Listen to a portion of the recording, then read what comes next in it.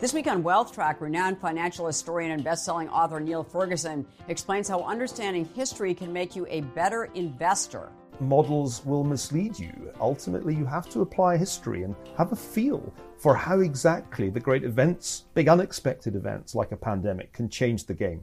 An interview with Niall Ferguson is new this week on Consuelo Mack Wealth Track. This episode is brought to you by La Quinta by Wyndham. Your work can take you all over the place, like Texas. You've never been, but it's going to be great because you're staying at La Quinta by Wyndham. Their free Bright Side breakfast will give you energy for the day ahead. And after, you can unwind using their free high-speed Wi-Fi. Tonight, La Quinta. Tomorrow, you shine. Book your stay today at lq.com. Funding provided by Morgan Le Fay Dreams Foundation, Clearbridge Investments, Royce Investment Partners, Matthews Asia, First Eagle Investment Management, and Strategas Asset Management. Hello and welcome to this edition of Wealth Track. I'm Consuelo Mack.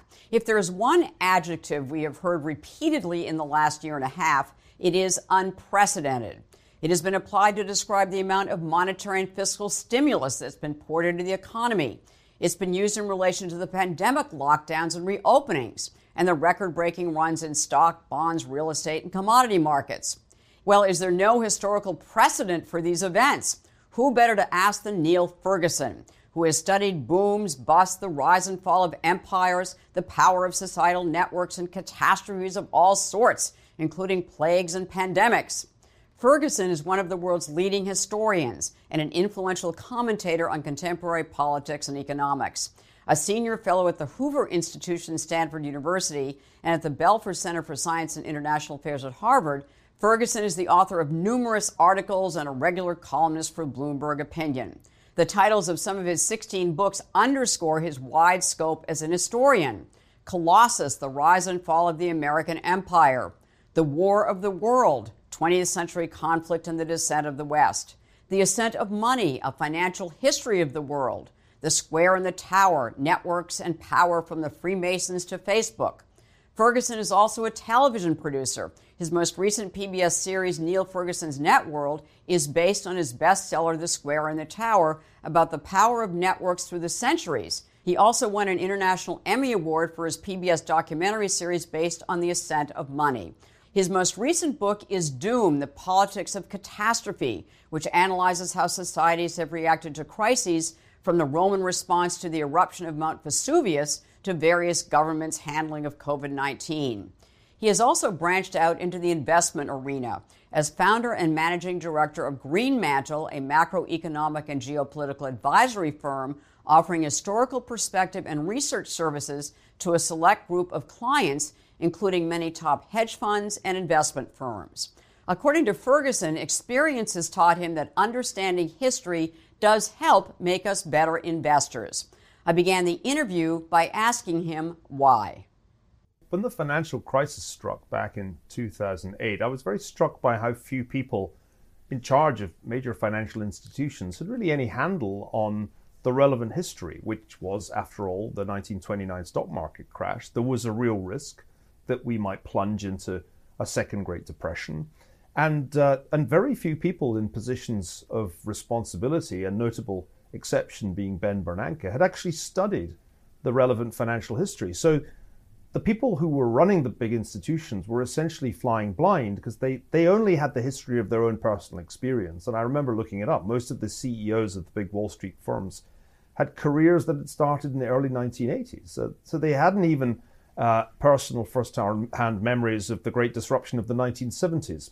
My observation was that financial history could in fact be of immense use to decision makers both in the public and private sector. And I think actually Ben Bernanke bears that out. He made some crucial decisions in late 2008 based on the insight that we were running the risk of another Great Depression. And that was one reason why Fed policy was so aggressive so early. Not everybody on the FOMC agreed with him, but he was the chair. He could drive it through.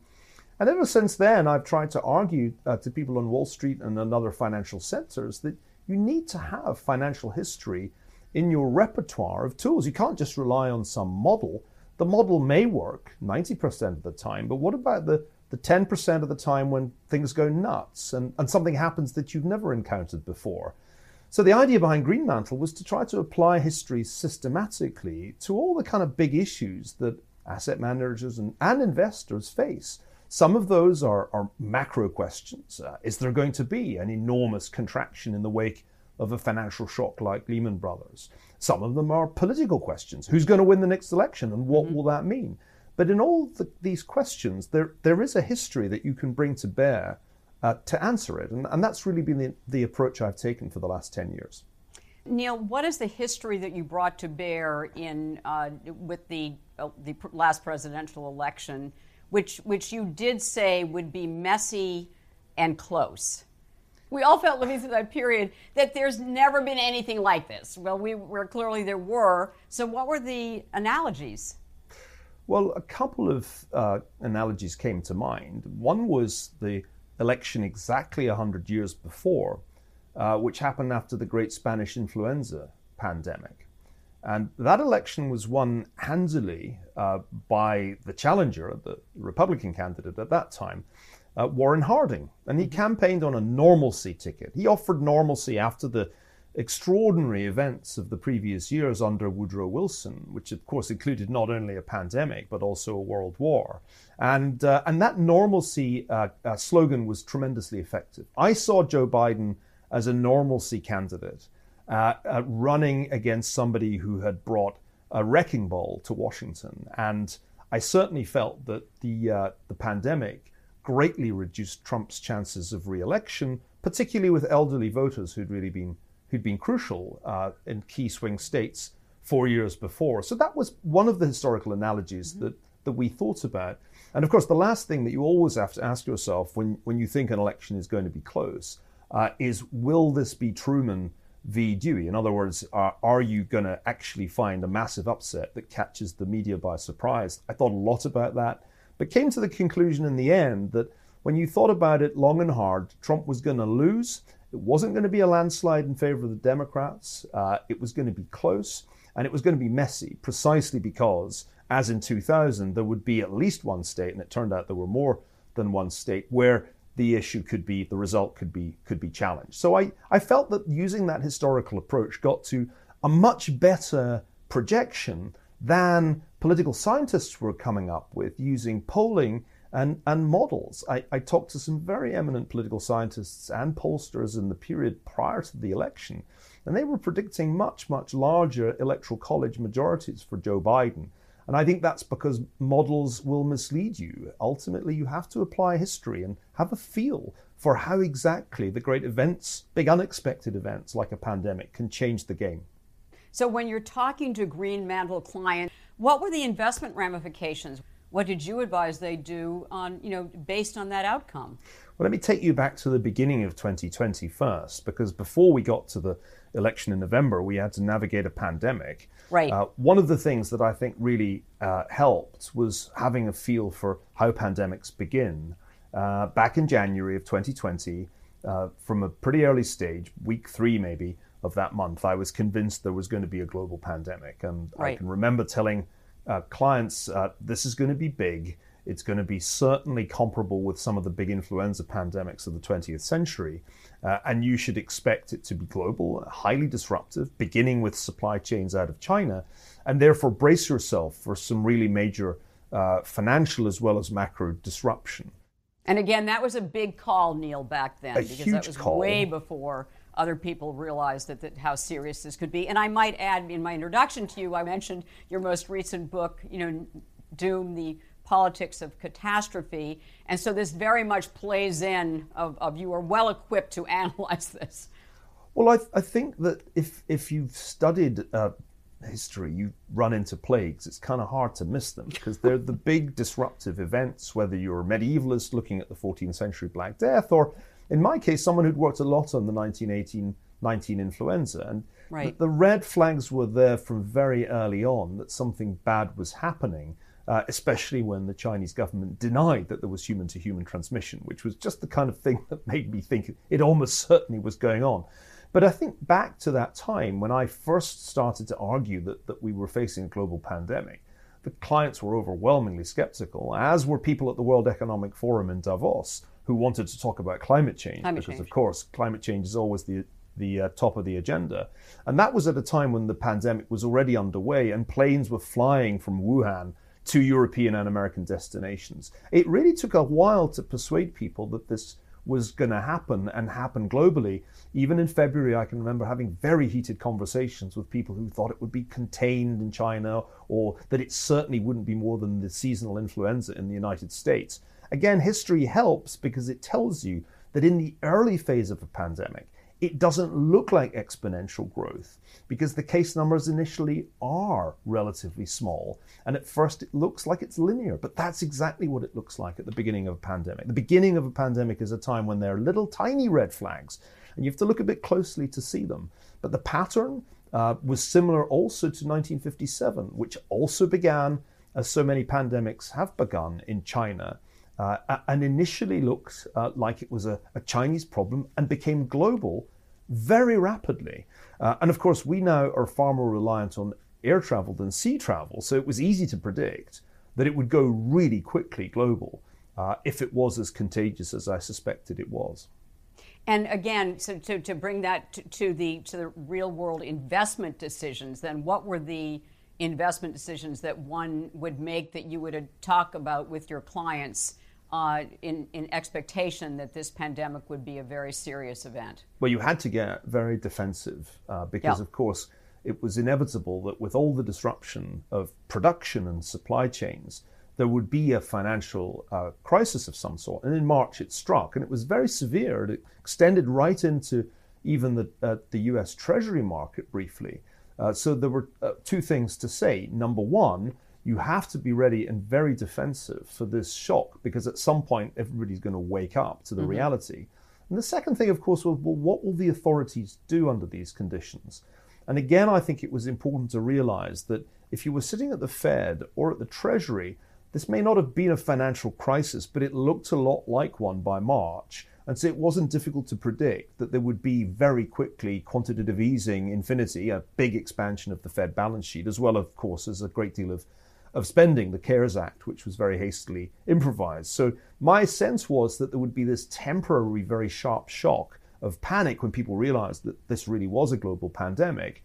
And then a great fire hose of fiscal and monetary support would be turned on, rather as had been done in 2008, 2009, only on an even larger scale, because many people from that period had concluded we didn't do enough. So that was, again, a matter of applying history and trying to figure out how sustained that reflation would be. And it's not difficult when the Fed is signaling zero rates as far as the eye can see to anticipate rapid appreciation of financial assets. There were a few tricky questions, like was gold a better bet than Bitcoin when things really were ugly? That wasn't an immediately easy question to answer. But the broad outlook was clear. Well, the answer was that Bitcoin was a much better bet than gold. That wasn't immediately obvious. At first, they actually behaved rather similarly. I mean, everything sold off at that moment in March. But Bitcoin took off and gold did not in the rest of 2020. And so if you believed, as I do, that Bitcoin is a kind of digital gold, or maybe technically an option on digital gold, it was actually a better thing to hold in your portfolio than gold over 2020 as a whole. That is such a radical idea. It's not radical in certain circles, but honestly, the digital gold idea, I've certainly heard that before. There are a lot of skeptics out there about that. Matt McLennan being one of them at First Eagle, who is a friend of yours. Let's go to digital currency. And again, are there historical analogies to that? And what's your take and understanding of where digital currencies are going, what they represent? Well, first, Consuelo, credit where it's due. One of the beauties of Greenmantle is that I get to have conversations with people like Matt McLennan. And it was actually in conversation with him that the idea of an option on digital gold came up, because I've been asking, is this digital gold? And Matt said, think of it as an option on digital gold and it'll behave much more like an option. This was a brilliant insight. And I remember incorporating it into a new edition of my book, The Ascent of Money, back in 2018. So the question of what is Bitcoin or what is cryptocurrency has been around now since the financial crisis. Let's not forget the original paper that explained Bitcoin. The Satoshi paper was published in 2008, the same year that Lehman blew up. And my initial response, I remember, was a kind of fuddy-duddy, old professor-type response. This is not a credible challenge to existing payment systems.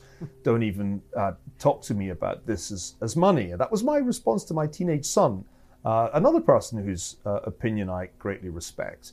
But by the time we got to 2017, and he'd been nagging me for some years about it, I had to rethink my view. And I rethought it in a couple of ways.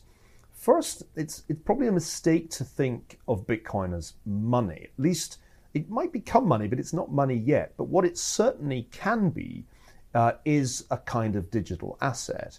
And the same was true of Ethereum and other digital currencies that were being added to the ecosystem at that time. If you looked back in history and asked, what is this like? Which is always my question. What's this like? It was a bit like the early days of equity finance. In 2017, people were using initial coin offerings, kind of the way the early equity issuers were using stocks to raise money in ways that were novel and quick and not encumbered with regulation. So my first take on crypto was, this is just a kind of new way of raising money. And in that sense, it's like the experiments with the early equity companies that produced the bubbles, the famous Mississippi and South Sea bubbles. So it was obvious, A, that you were going to get bubbles, because that's kind of part of financial innovation, but B, that something would survive when the bubble burst. And my guess was that although there would be this bust, that Bitcoin and other tokens, particularly Ethereum, would survive, and it would be a mistake to expect them to go to zero. Now, some, including some friends of mine, some people argued it's all going to zero. Bitcoin is expletive coin. I thought that was wrong, and my sense was that financial history tells you it's an evolutionary process. There are a lot of things that go extinct, but innovation ultimately will produce some survivors, and those survivors will then become really very important. So we saw that in 2020, in a moment of total panic, when it seemed as if not only the financial system, but potentially the international trading system would break down in the pandemic. A great many people, especially in countries with somewhat rickety banking systems, turned to crypto. And this adoption process, where people say, look, I should have at least some percentage of my portfolio in this, even if it's only 0.2%. My prediction in 2018 was that adoption process will drive the Bitcoin price up. If it's 0.2% of the portfolio of every millionaire in the world, then you're on $15,000 of Bitcoin. And if it's 1%, then it's 75,000. And that gives you a range, I think, of roughly where things have gone in the past year. You know, back to the election, you figured out, as far as Trump's losing a close, messy election, that Joe Biden was the normalcy kind of candidate. And then we had the other wrinkle, which was the Georgia runoffs. So explain what a turning point that election has been and its significance, and again, the investment ramifications. Well, this was one of those occasions when you have to kind of bet against history, because history said that the Democrats probably wouldn't win both. But there was something very exceptional going on. And an enormous amount of firepower was directed at those campaigns by the Democratic Party. And it became clear that the stakes were high, very high, because on these runoffs depended whether or not they would have a majority in the Senate. Remember, as I said, the election was close. The Democrats won the presidency, not by a huge margin, enough to be contested. They did not do well in their Senate and House races. And so there they were, everything hinging on two runoffs in Georgia. And for that reason, I think they were able to mobilize votes and devote resources in a way that beat the historical track record and produced those victories. Now, the consequences for investors were colossal, because at that moment, when those results came in, the Democrats had, with Vice President Harris's casting vote, the majority in the Senate, and that meant that Mitch McConnell was no longer the most powerful man in Washington, that the Senate was going to start at least voting through some of the Biden administration's agenda. And as that agenda emerged as really a very bold, big spending agenda, tackling not only COVID relief, but also infrastructure and a bunch of other things, it mattered enormously from the point of view of fiscal policy that the Democrats could actually do this, and they weren't going to be thwarted in the Senate. I think if you take a step back and ask, what is the big question for investors now in mid-2021? It's got to be, is inflation coming? Have they overshot? And are they doing too much fiscal on the back of an economy that is already recovering rapidly, thanks primarily to vaccination? This was a question Larry Summers posed back in February. It didn't make him very popular with his friends in the Democratic Party, but it was the right question to ask, because clearly this is a very, very large fiscal package.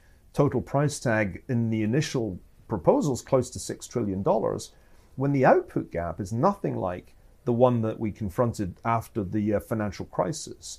So the big question, and here I think history is extremely helpful, is how are we heading, not just for transitory inflation, which the Fed admits is going to happen, but for an actual uncoupling of inflation expectations and a new inflation trajectory, unlike anything we've seen in decades. And that's the kind of question that I don't think an economic model can tell you. You need to think historically to try and get the answer. So where did you look, or where are you looking historically, and what's the answer? Well, I remember kicking around a couple of possible analogies. One was the way the US economy behaved after World War II, when controls, of which there had been a great many, were taken off. And you had a real surge of inflation. But I came to the conclusion that a better analogy was with the 1960s. And maybe that's appropriate because I've heard it often said by his supporters that Joe Biden is a transformative president like Lyndon Johnson. Well, certainly if you look at what happened under Johnson's presidency, he inherited an inflation rate below 2%. It had been pretty flat in the first years of the 60s. And then in two big jumps, inflation went to 3% to 6% by the end of the Johnson presidency. And that happened because fiscal policy was stimulative, Great Society plus Vietnam, and monetary policy under the Fed was too accommodative. And most people who've studied this would agree that the mistakes were made in the late 60s that led to the big inflation of the 1970s. I think that's the worry that you have to have if you're at the Fed. Alan Meltzer wrote this great history of the Fed, the late, great Alan Meltzer. If Alan were here today, he'd be saying they're making the same mistakes they made in the 60s, but on a much larger scale. Because remember, the deficits and the balance sheet expansion of the late 60s is much, much less. They're both much less than we've seen in the past year. So I think there's a significant chance that you're going to get a rerun of that 1960s shift in inflation expectations, which then, of course, went even further in the 1970s when the oil price shock struck in 1973. And there's another historical analogy there that I think is important and worth thinking about. We talk all the time about green infrastructure, Green New Deals. Europe, America, most countries have bold ambitions to be carbon neutral at some stage in the coming decades. That is not a free lunch, contrary to what some people are claiming. I think that will impose significant costs when you actually work out what it means to transition away from things like shale gas to transition to so-called renewables. That is going to have a cost, maybe not as drastic as the oil price hikes of 73 and 79, but it is going to have an impact. And I could conceive of ways in which it actually could reinforce that existing inflation impulse. So what you've got, seems to me, is the initial impulse comes from fiscal and monetary policy. It's the Fed that just delays a little bit too long in tightening. And then you have some supply side factors like this energy transition that actually further reinforce the inflation tendency. Am I certain about this? No. Nobody can have total certainty about where this goes. But is that an appropriate historical analogy to consider? I think it is. Niall Ferguson, always a treat to have you on Wealth Track. It's been too long, and I look forward to talking to you again about whatever your next project is in your next book. Thanks, Consuelo.